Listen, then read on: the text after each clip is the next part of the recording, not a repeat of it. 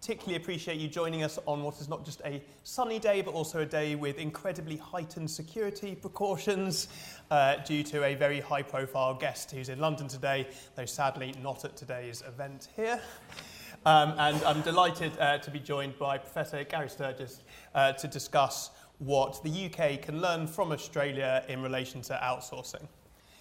After 40 years of growth, spending with external suppliers by the UK government now amounts to £284 billion a year. That's about 1 in 3 of every pound that is spent by the UK government.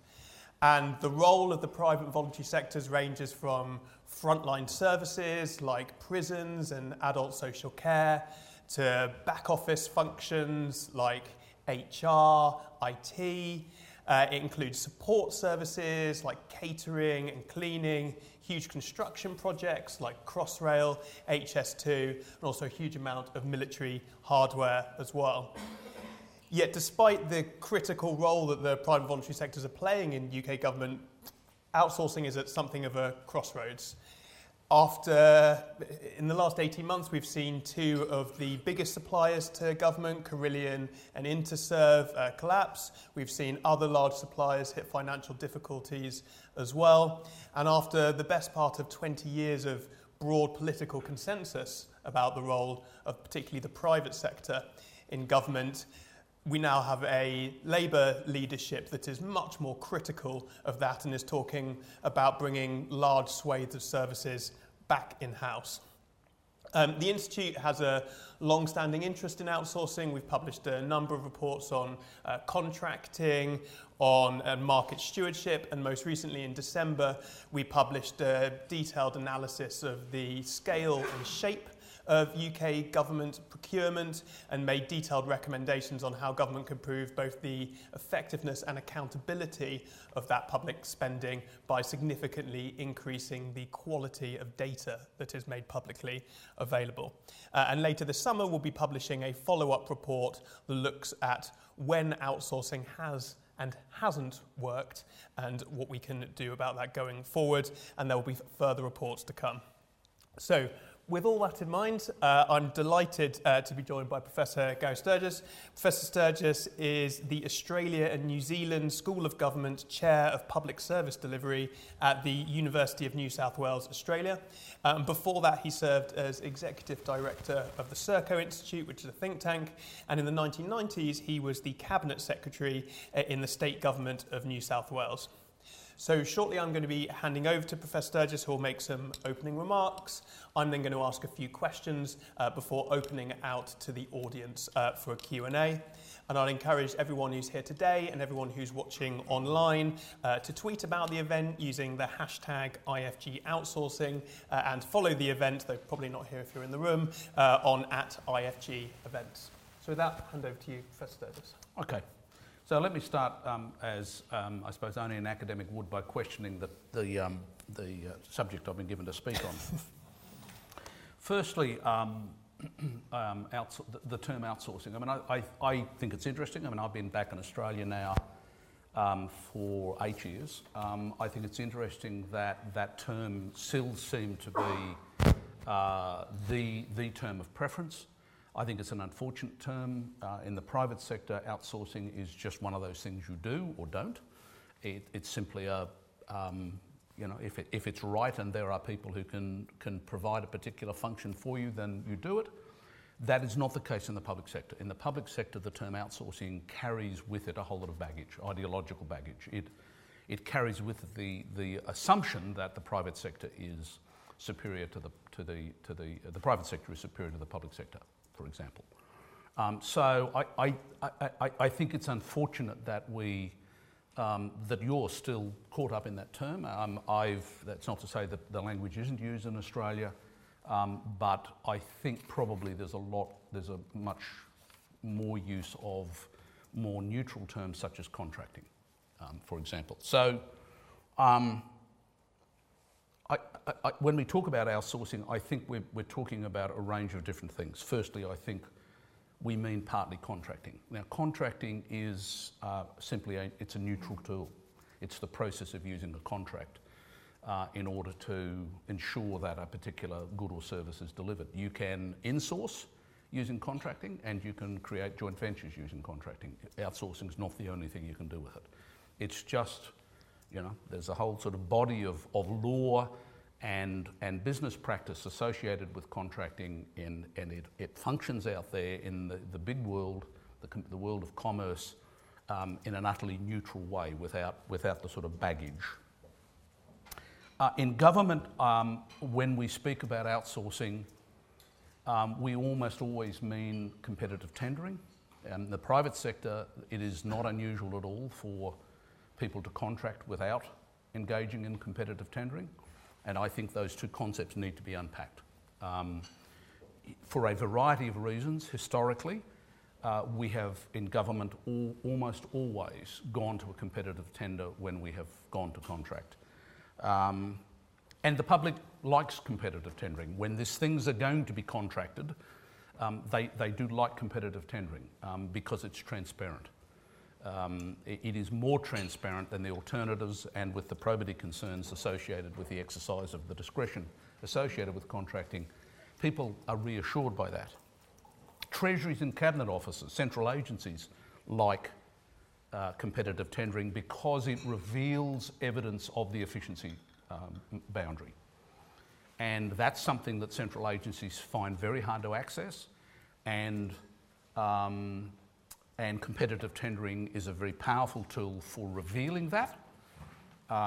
It, of course, if you use it wrongly, can distort and wind up taking you into an inefficient space, but treasuries, I have found over most of my career that treasuries and central agencies like market testing, like competitive tendering, because it pushes that boundary. So I think we sort of need to distinguish that. And some of the failures that you're have observed in this country have arisen not particularly from contracting, which is an inherently collaborative process, but have rather arisen from the way in which procurement or competitive tendering was used. So I think that it's valuable to unpack that.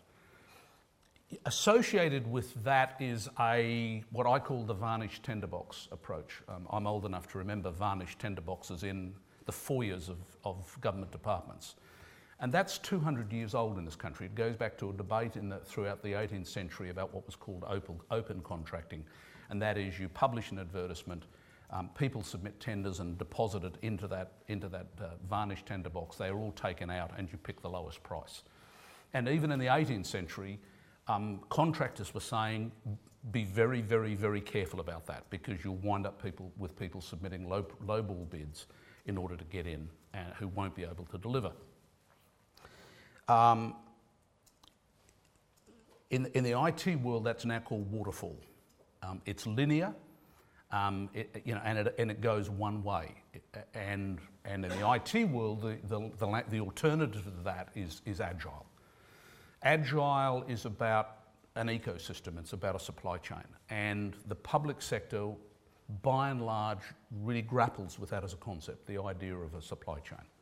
I have argued that many of the markets for some time now, that many of the things that we in the public debate call markets are actually government supply chains. It's certainly true of support services. And I don't think there's going to be a great deal of winding back on that. And in spite of what Labor might think they're going to do, when you have FM and logistics and IT companies with the capability and the scale that we now have around the world, whether you're public or private sector, you want to have a pretty good argument why you would want to replicate that kind of expertise and that kind of deep investment inside government. And quickly, there's then the quite different phenomenon of opening up frontline public services to the market or to competition. And I think that's quite a different process, and the private sector just doesn't do that. It's unimaginable that you would open up your core business, deliberately open that up to competition in the private sector. But that's because the private sector lives in a market environment and government doesn't. There's a whole lot of ways that you can do that without outsourcing. And again, I think in terms of unpacking the language and the way we think about this, voucher markets or choice-based markets are a classic example of that. In Australia, we have a number of choice-based markets. Our Medicare system, the system for public insurance of general practitioner visits, that market was created by a Labor government. The National Disability Insurance Scheme, a huge voucher scheme for disability supports in Australia, is going to have a lot go wrong with it, because then they've got too much of the market mentality going on. But it's a system, a choice-based system that was invented by a Labor government. So we do a lot of this around the world, around the industrialised world. It's one way of doing it. The other one, which I will just touch on briefly in a minute, is contestability, which is the credible threat of competition without necessarily having to have competition. And we've been doing some interesting work on that. So I just think that for a whole lot of reasons, partly because of the ideological baggage, partly because it's too big and partly because it's too small, I think outsourcing is sort of a bit of an unfortunate concept to get locked in on. In terms of learning from Australia, I'm sort of a bit embarrassed about that, but because we could be here talking about learning from the private sector, and there's a huge amount we can learn from the private sector and how they do things. And I think increasingly in support services we will be. I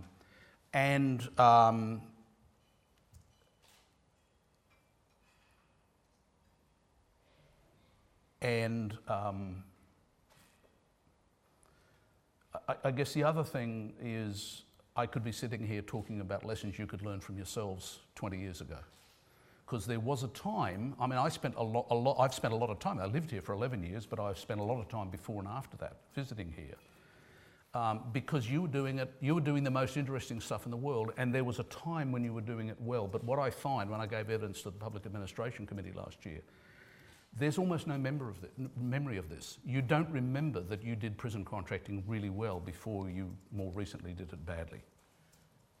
And so there's actually a lot of lessons. I was over here to learn, well, and to contribute, but I have been able to take a whole lot of those learnings back to Australia, and I learned those things here. And for those of you who are aware of my Paperclips report, there's been a whole lot of things broken since, and ultimately broken by government, because this is government supply chain. So quickly, what could you learn? And this will be just quick headlines. Firstly, go to the next page. I've jotted down my notes. Firstly, I think the Paperclips point, that procurement and contracting tools that are fitting for buying paperclips are not fit for purpose when you are engaging for frontline services, complex frontline services. And I think that's about contract design, and I think we in Australia have got that better. We are more comfortable with using a wider repertoire of tools.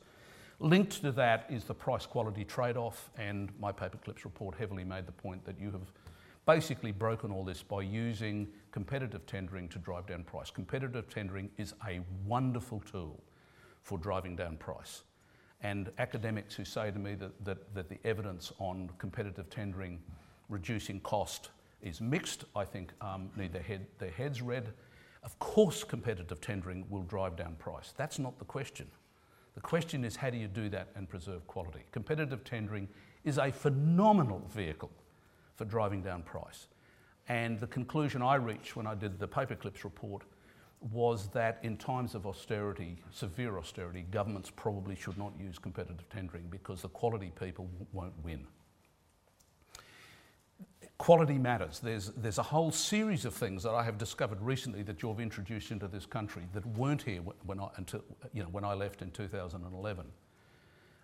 Supposedly they came out of European law, which make it difficult to bring quality in. For example, you're not permitted to consider, other than in a very superficial way at RFQ stage, you're not permitted to consider the quality of the people and the capabilities of the people and the experience of the people who are delivering the service.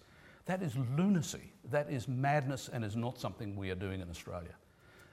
You set up a process where you are obliged to, basically, unless they're sort of stupid enough to reveal their idiocy, you're obliged to pick people who've got a history of, might have a history of poor performance. I can't see why you would do that. Contract management, contracts require flex. One of the fundamentals of contract theory, guy just got a Nobel Prize on it, is that none of us know the future. You will have to flex the contract from the moment you sign it. That's the truth. That's the reality. And if you have a contractual management regime that is all about gotcha moments and catching providers out because they departed from the strict wording of a contract, then you can't contract for anything more complex than paper clips. Profit's a good thing. Profit's a good thing. Profits does a whole lot of work. It's the substitute for putting your money in the bank. Why would I pull my money out of the bank and risk it in the market if I'm not allowed to make a profit? We've just had a prison tender in New South Wales where the in-house team were permitted to win, and they won. And they're about 15 months in, they're doing a fabulous job. They bid a profit. Why did they bid a profit? Because they're not perfect, and they are being financially abated, because no one's perfect. And if what they do when they are financially abated is they go across and just ask Treasury for a bundle of money, then they've got no incentives. Profit does a lot of work, and I think, again, in Australia, we're more comfortable with that than you have become. I think the conversation here about profit has become quite unfortunate and poisonous. Build markets slowly. I think one of the problems here is that they were built too quickly. I can remember sitting in a meeting with a bunch of Blair's advisors about 2 weeks or 3 weeks before he was due to leave on talking about prison markets and saying to them, slow down, you're moving too quickly. PPPs and PFI can be made to work. I think the conversation in this country around that is very path dependent. We started doing these things, DBFOs, before you did. I was coming across here in the mid-90s talking to Steve Robson in the Treasury about what we had been doing in Australia and the lessons to be learned. But it was not the only show in town. We have used it where it makes sense, and we did not use it to get things off balance sheet, which is what Labor did here. If market risk doesn't shift, then PFIs, as you call them, are on balance sheet. And finally, I think that contestability, the credible threat of competition, offers a way of solving the problem of public sector monopolies without having to outsource. Brilliant, thank you. That was a huge amount of ground covered, so I'm just going to pick your brains on a few quick issues before opening up to questions from the audience. So let's start with the last point you made there about contestability, and obviously there's been a lot of talk here about having public sector competitors for various services that are currently outsourced. I wondered if there are any particularly good examples from Australia where competition and contestability have been used, but the service hasn't then necessarily been contracted out to the private or voluntary sectors. Yeah, so look, Australia's actually got a number of examples of this going back over some years. One of the interesting case studies which I drew on, I did a paper on this in 2015, I think, that ANZOG published, and where I referred to this was in Sydney Water, which is a public utility still, public corporation, where some of the maintenance services were outsourced because it made sense, but a number of the others, they went to the union, signed an MOU with the union because there was a challenge from the regulator to deliver back office support services much more efficiently. And they then went with the union around to the workplaces to explain to them why they weren't going to be getting so much overtime, which meant they were going to be getting less take-home pay. So they weren't cutting their terms and conditions. They were stopping the games that had been played around overtime, which is one of the principal places that the savings were. A terrific result and delivered, and that influenced some of my thinking on that. The other work, I was very influenced by a discussion around this here in around 2000, and in fact the IPPR published a report where it talked about contestability in public services. So the stuff we're doing in prisons that I'm leading, I'm chairing an interdepartmental committee on this, is probably leading edge because I've been leading it. I've been pushing it based on 20 years almost of studying this stuff, where, as I said, the government wanted to outsource a prison. We convinced them to market test it with an in-house bid. The in-house team bid and won fairly with a fabulous bid. By the way, just again to sort of show you the differences, there's probably, I think the 20% figure is roughly right for services that have never been contracted before. It's an average. I think we've got about a 20% efficiency improvement on that. Only 10% of it came in money. Half of it came in money. The other half came in better services. There was just a significant service uplift. And it's, as I said, we're now about 15, 16 months in, and they're doing a fabulous job. The problem is government side, customer side. We are rubbish at giving these people clear specifications, clear outcomes, a clear budget, and letting them have the authority to get on with it. Also crap, by the way, in actually teaching them to be managers. It turned out these people weren't managers. They didn't think they were managers. They thought they were just supervisors who got promoted. And so we are gradually shifting the authority onto these people, and we've got training programs. It's not good enough yet, but it's a damn sight better than what we had before, which was nothing. As a consultant said to me one day in Australia, he said, we have no training programs for the factory managers of government. And so we're concentrating on that. You've obviously got to address the ethical walls questions, you've got to address the level playing field questions. But the interesting thing out of that is that the union leadership were a bit reluctant to sign up on this. And the commissioned officers and the staff said, we have won this, we want to prove we can do it as well as the private sector. They don't want it rorted. They want to be able to feel good about the fact that they can do it as well as the private sector. So there's actually huge goodwill amongst the lower rank of union officials and the rank and file who want to be able to run. People want to go to work and go home at night feeling they've done a great job, that they've been efficient, as well as caring and effective. Great. I wanted to pick up next on the question of quality and how you assess that in bids. So we've often heard when we spoke to civil servants that it's really difficult to assess for that you can set a 80% quality threshold at 20% on price, but because it's so difficult to assess the equality, you effectively end up giving most of the bidders the same mark for quality, and then it's still assessed just on price. Indeed, how you assess quality was something that the government looked to address recently in the outsourcing playbook that they've published. And I wondered if you had further thoughts on how you can do a better job of assessing quality, and indeed any further on the kind of the outsourcing playbook and the likelihood that that's going to change practice. On the last one, I think the answer is most likely no. And that's not to say I wouldn't wish it were otherwise, but there's almost nothing in that playbook that I didn't see 20 years ago. Would that be right? Look, I haven't had a lot of time this visit to get out and talk to people, but I've spoken to some. I am hearing more of the same horror stories that I wrote about that I exposed in the Paperclips report. It's going on in spite of the playbook having been prepared and written. I don't think they've learned. So in terms of the playbook, gee, I wish it were otherwise. Do I believe that it has to be like this? No, because I have seen governments here in Australia, and Denmark and Ontario, where I'm doing some work. I'm off to Ontario this evening. Who don't function that way.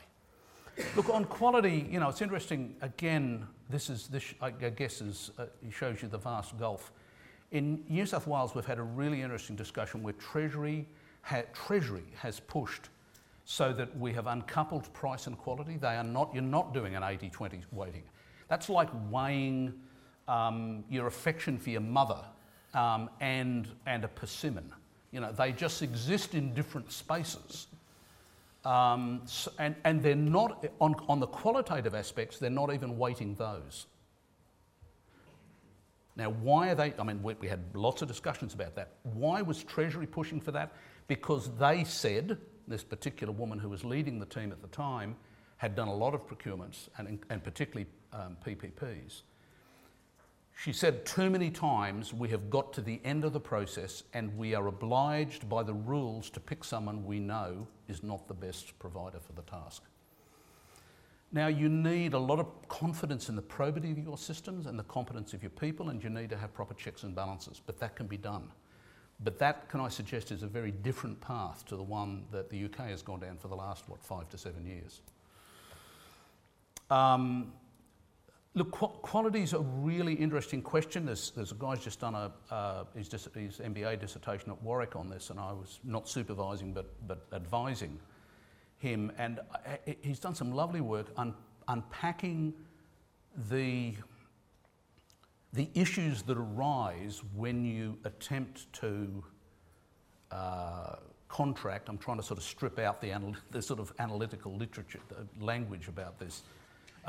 When you set about to engage in negotiating and writing a contract, you're doing a number of things that mean that you have got to deal with the qualitative questions differently. Price falls naturally into the set of behaviours and the set of actions you're doing. Quality doesn't naturally fall into that. I'm less concerned about that. There's no doubt at all that the qualitative measures are something we need to learn over time, and we need to build adaptive contracting models where we improve over time. But when I was there when I was on Serco's board originally and visiting this country as a non-executive director, when they decided that they would bid to run a prison, and I was deeply unsure about that for a whole lot of reasons. But one is, running a prison is a really complex thing.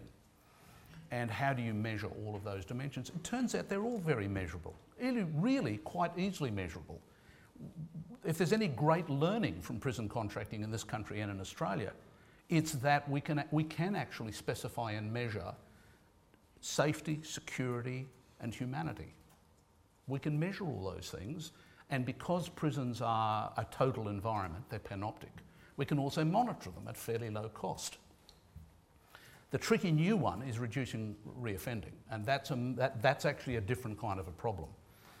But what we're doing is we are sweating that in a way that the academic literature had never sweated it. We're beginning to work out, can you specify and measure, and can people have, a provider have sufficient control to know whether or not they made a difference. Now, there's a lot of challenges with that.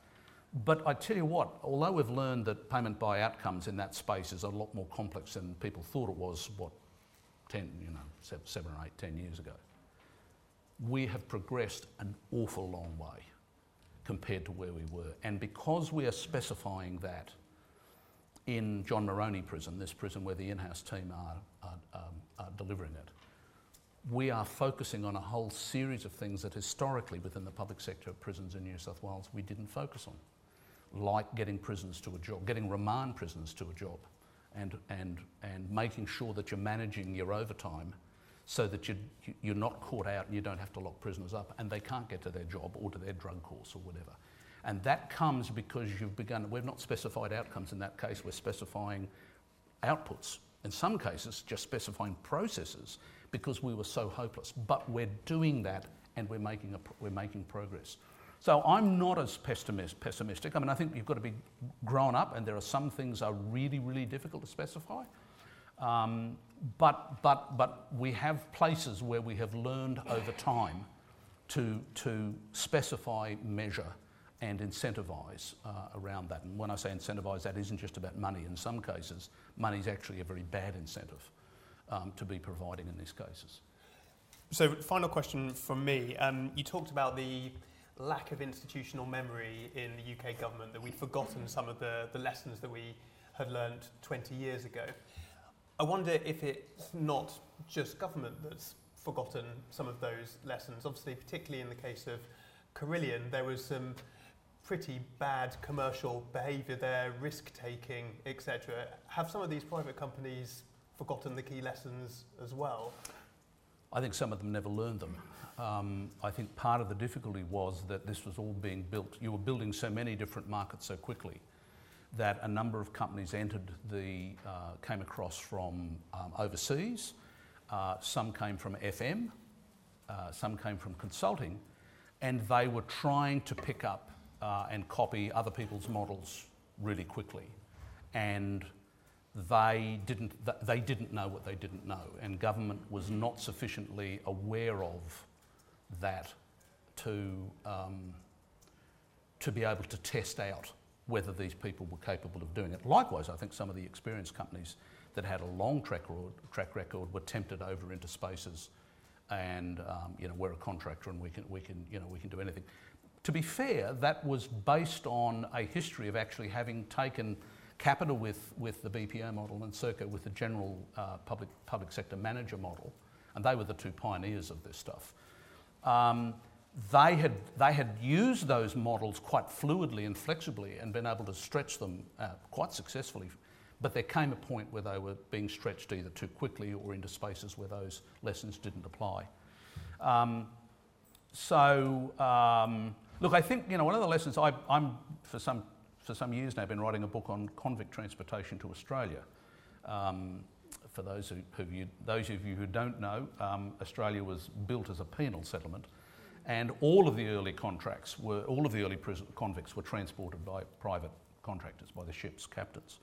And one of the lessons have learned from that, there've been many, is that someone has got to have the expertise. And so they built a model with 1788 to 90 as the relevant time period, where they decided to just go for lowest price. So there was lots of churn, lots of new entrants. And if you go for that sort of a model, then you better have somebody customer side who's got the institutional memory and who knows what the hell they're doing. And then you can manage them much more tightly. But they didn't have that, and they were not interested or didn't understand the need to build it. So I think you can build it both sides. And there's going to be some level of expertise on both sides. But if you build a market with lots of churn, lots of aggressiveness in it, then there's going to have to be deep expertise and deep knowledge government side, because it isn't going to be there, the private sector side. Great. Okay, I'm going to open up to questions from the audience. Can I please ask you to ensure that your questions are short, that they are in fact questions rather than statements, and can you please give your name and say where you're from at the beginning, please? So put up your hands and I'll take a few at a time. Okay, so one here and then one at the back.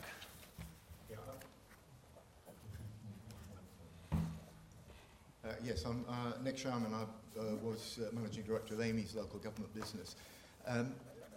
Gary, you've talked a lot about the, as it were, the end of the business around cost saving the contractor. And I think the use of the contracting model is a very useful concept. But it does presuppose on the government side that there is expertise able to not only let a contract, but manage it over its whole lifetime and be able to generate an alternative if the private sector fails. Now, in my experience, civil servant is a long way from that delivery expertise. In local government, which I've spent most of my life in, we have got a much closer engagement with the front line, but have stripped out a lot of that expertise. And in my view, the big crisis, as well as being on the contractor side, the model there, is actually within government in various levels of government, which is totally unable to manage this very complex process that you've talked about. I'm just interested in how you reflect on that from your experience. Yeah. Great, and then one in the centre at the back.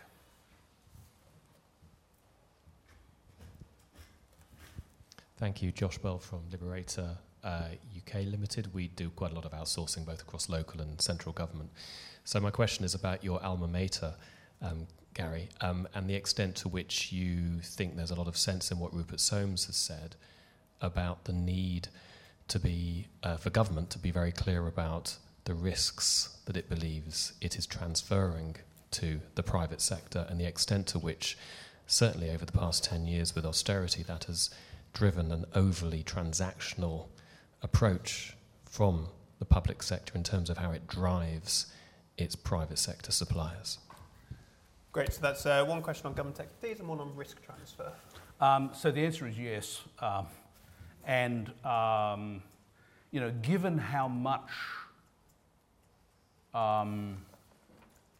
contracting government does, this ought to be a core expertise and we ought to be very good at it. So that's, if you like, the obvious level. I guess the question is, why is it after talking about this for how many years has that not happened? I've just done a piece of work in Australia, it hasn't been released, not sure whether it will be, on why does government have problems with delivery. And I think there are actually some much more fundamental problems. I mean, one is that the top end of government and the centre of government is a long way from the people who deliver. and the issues involved and the challenges involved in delivery. And there is a snobbishness. The policy class, and if I can just, for the policymakers here, my career in government was in policy. The policy class look down their noses at delivery. They by and large, it's beneath them. And they also encounter the world in a very, very different way to how delivery do. And I won't unpack that here. I have whole lectures I do on that. But so I think there's a sort of an even more fundamental problem. So, one of the things with John Moroney Prison and what we're doing with the rest of those prisons is this lack of understanding that the managers of frontline services, the management teams, not just the prison governor, are hugely important people. And they're treated like crap. Like they don't matter, like they're disposable, like there's no need to actually train them. And they're hugely, everything really turns on whether or not the governor and his or her team are fit for purpose and performing well. So one level the answer is, well, obviously yes. At another level, I think there's a really interesting challenge that government struggles with delivery, and contracting is just delivery writ large. The contractors don't do anything else but deliver. And they're sort of in that messy, untidy world where entropy prevails. Things keep breaking all the time. But that's not unique, as you know, not unique to the contractor. That happens with public providers as well. And, Sharon Shoesmith gets taken out and hung because it suited a minister to have a very simple narrative and to get the problem off their plate. On risk, yes. It's one of the key themes in my paperclips report. What's gone on? If you want to look at stuff that is just so obviously appalling, look at the kind of risks that government has tried to shift. So that's reveals deeply perverse behaviours. The confusing thing is, why did companies keep signing up to that for as long as they did? And that is worthy of some serious study. I played with some of the explanations for that in my report. I think I've got some of them, but there's still this really confusing question. It was probably, 5 years? There's still some stuff going on. I was just told the other day of a procurement that's going on right now where a very experienced player seems to be bidding at something that is unlikely to be able to deliver the ridiculous targets that are being built into it. So this is going on even today, but it ran for 5 to 7 years. And I think that's the intriguing question. You might have forgiven public servants, civil servants, for thinking that companies would push back if this was undeliverable, but there appear to be, it's evident there are circumstances where, for a surprisingly long period of time, companies will actually take a gun out, and with, even only half of the chambers, they've sort of got half the chambers empty and the other half loaded, just spin it and click the hammer. So look, what's gone on here is bizarre, and as I said, I called it out rather bluntly. I wasn't thanked by the Cabinet Office for it, I'll hasten to add. But the other question, and the question that those in the public sector responsible for working with the private and not-for-profit sectors, we need to understand what are the conditions under which people will actually behave very badly or stupidly and take on those sort of risks and repeatedly. Great, okay, another round of questions. So one there and then one there. Hi, I'm Rachel. I work for DCMS and I'm in the team that's responsible for the Social Value Act.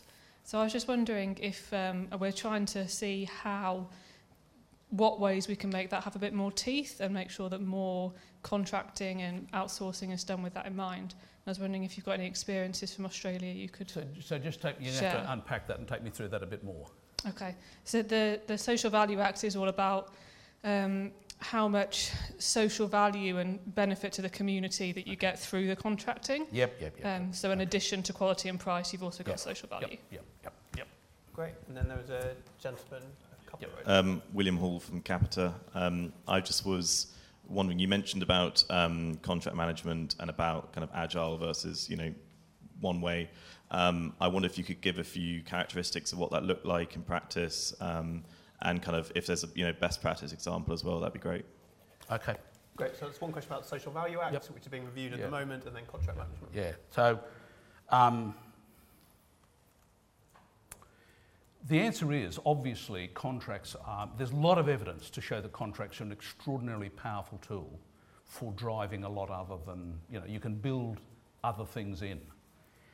But the more things you build in, the more you weigh it down, the less agile and effective it'll be.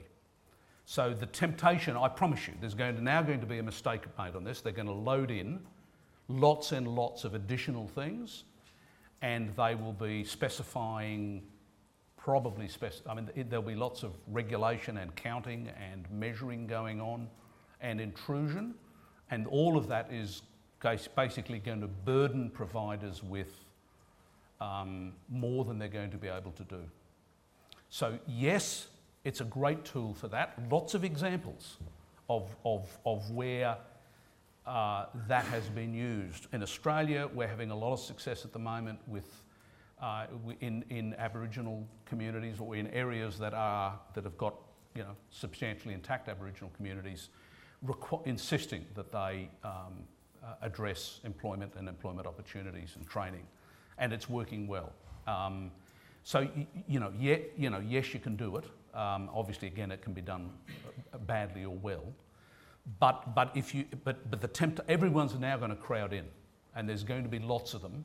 And that will not just begin, that will very quickly undermine the effectiveness of... there isn't time here to do it today, but this comes back to questions of what is it that contracting does when it works, what's going on? And you need to have a pretty clear view about that, about what's happening that means that a contract is better than the traditional old-fashioned way of command and control handoff, where for a whole variety of reasons, that produced efficiency and effectiveness problems. So you need to understand that, and whatever changes you make, if you're compromising the fundamental reasons why contracting worked, then don't use contracting to do it. It's just going to get in the way. And one of the things I actually learned, there was the first report we did at the Institute, where I got one of my people to go out and interview. It was a pilot to start with.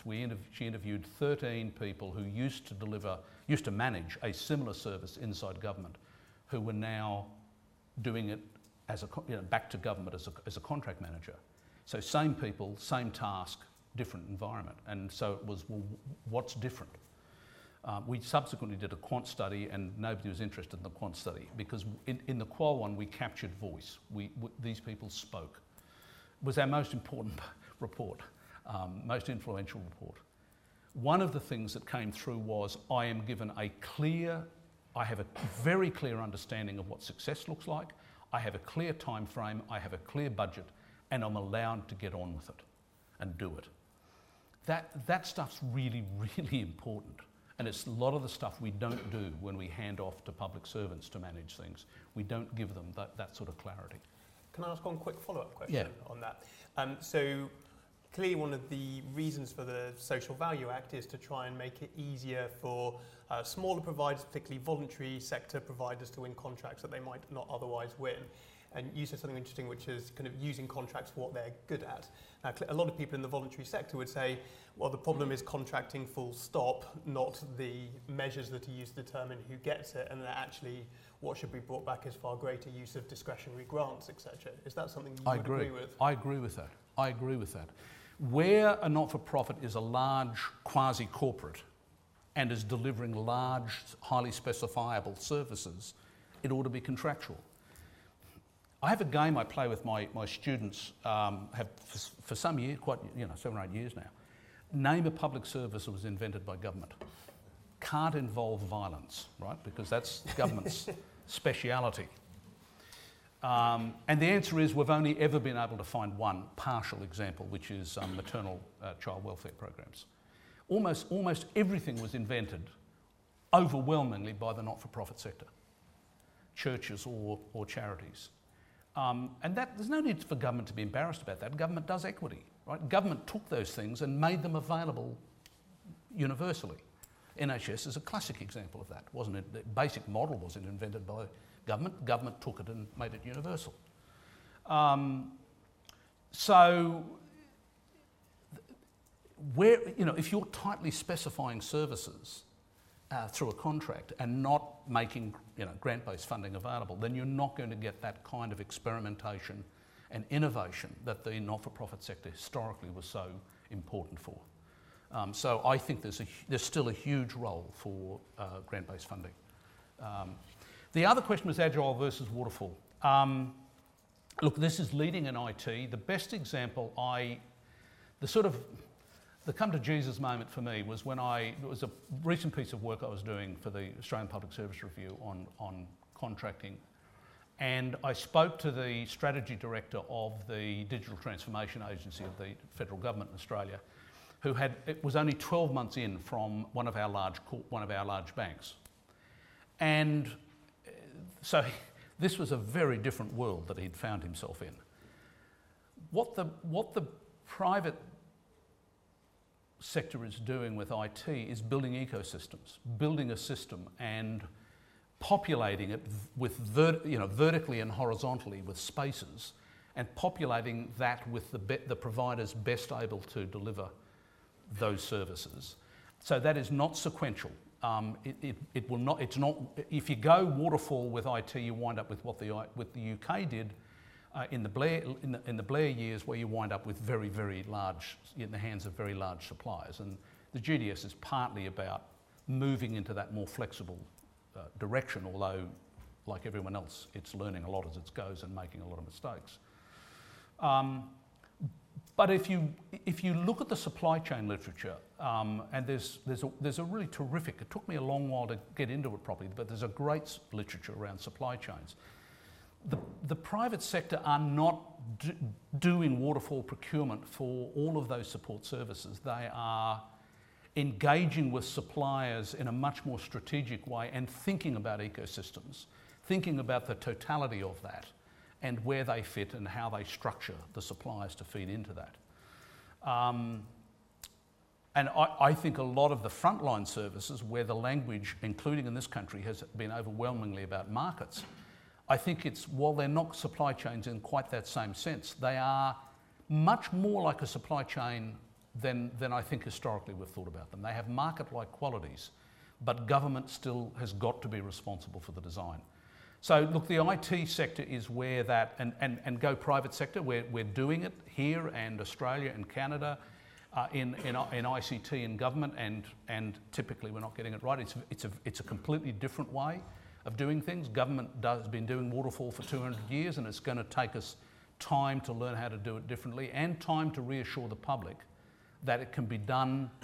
You can build ecosystems and populate the parts of those ecosystems in something other than the varnished tinderbox approach, and the probity issues and the integrity issues can be respected and addressed. It's going to be challenging, but we're going to go there. Government will go there slower and in a clunkier way than the private sector, but we in government just do not talk supply chain. We do not discuss that. That is not a frame that we use when we speak about engaging with external providers. It's just simply not that is not there, that language. Great, let's have another round of questions. We will have one from John and then one there, and I'll come to you afterwards.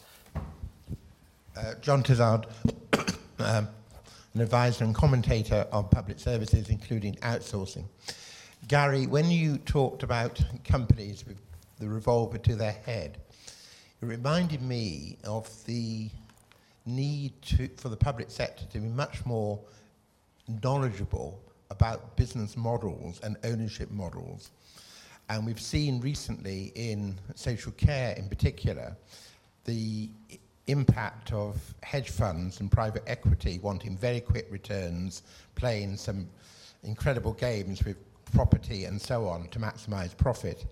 But also for publicly quoted companies looking to realise shareholder value by getting growth and growth again. And I think that's often been a driver, has it not, for taking on contracts which were inappropriate. So how can government, the public sector, take into account and be cognizant of the impact of ownership and business models? Great. Research consultancy.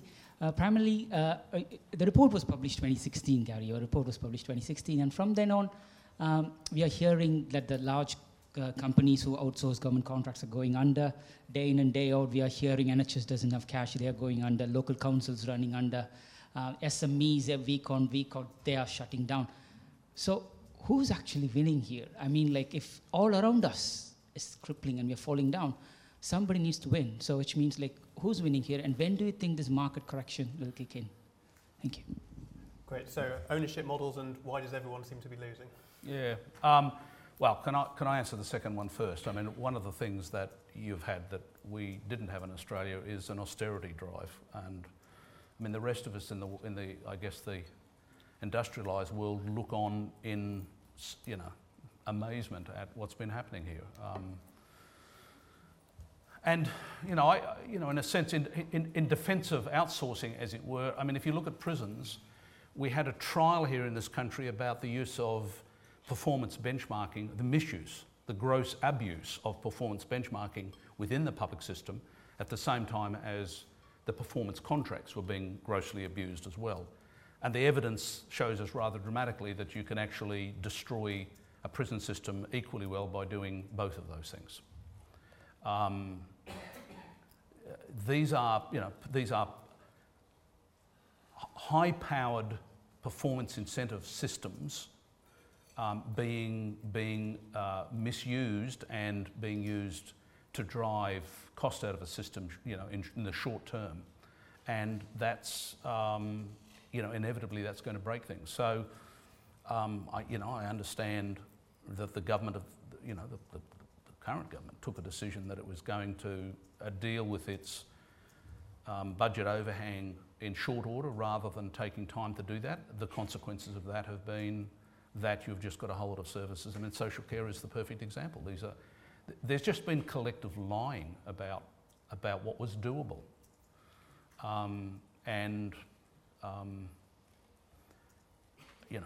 I do a lot of work in prisons. It really began with some research and work I did here in the UK.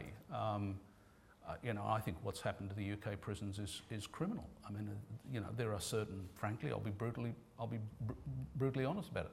There's some ministers who, frankly, should not be welcome in company, in public company for what they presided over in the UK prisons, because there've been, there are a whole lot of suicides and prison officers' lives who were destroyed as a result of what happened there, and it's scandalous. I think there's this interesting question about why it was that the civil service didn't feel it had the authority to speak back. And you have no school of government, and you don't have an Institute of Public Administration, Royal Institute of Public Administration anymore. You've got the Institute for Government, one little enclave. There needs to be, I think it's sad and unfortunate that truth to power wasn't, truth was not being spoken to power. So I mean, what you're saying is we can actually set this up so everyone loses. Yep, that can be done. You can equally set this up so everyone wins. John, look, the point you make, is absolutely right. And in reality, Cabinet Office is focusing on trying to glean information from companies at a level of detail they do not need to have. And they're missing the sort of things they ought to be focusing on. The social care one is a good example. I have spoken about that when I gave evidence at the Public Administration Committee last year. I used it as an example.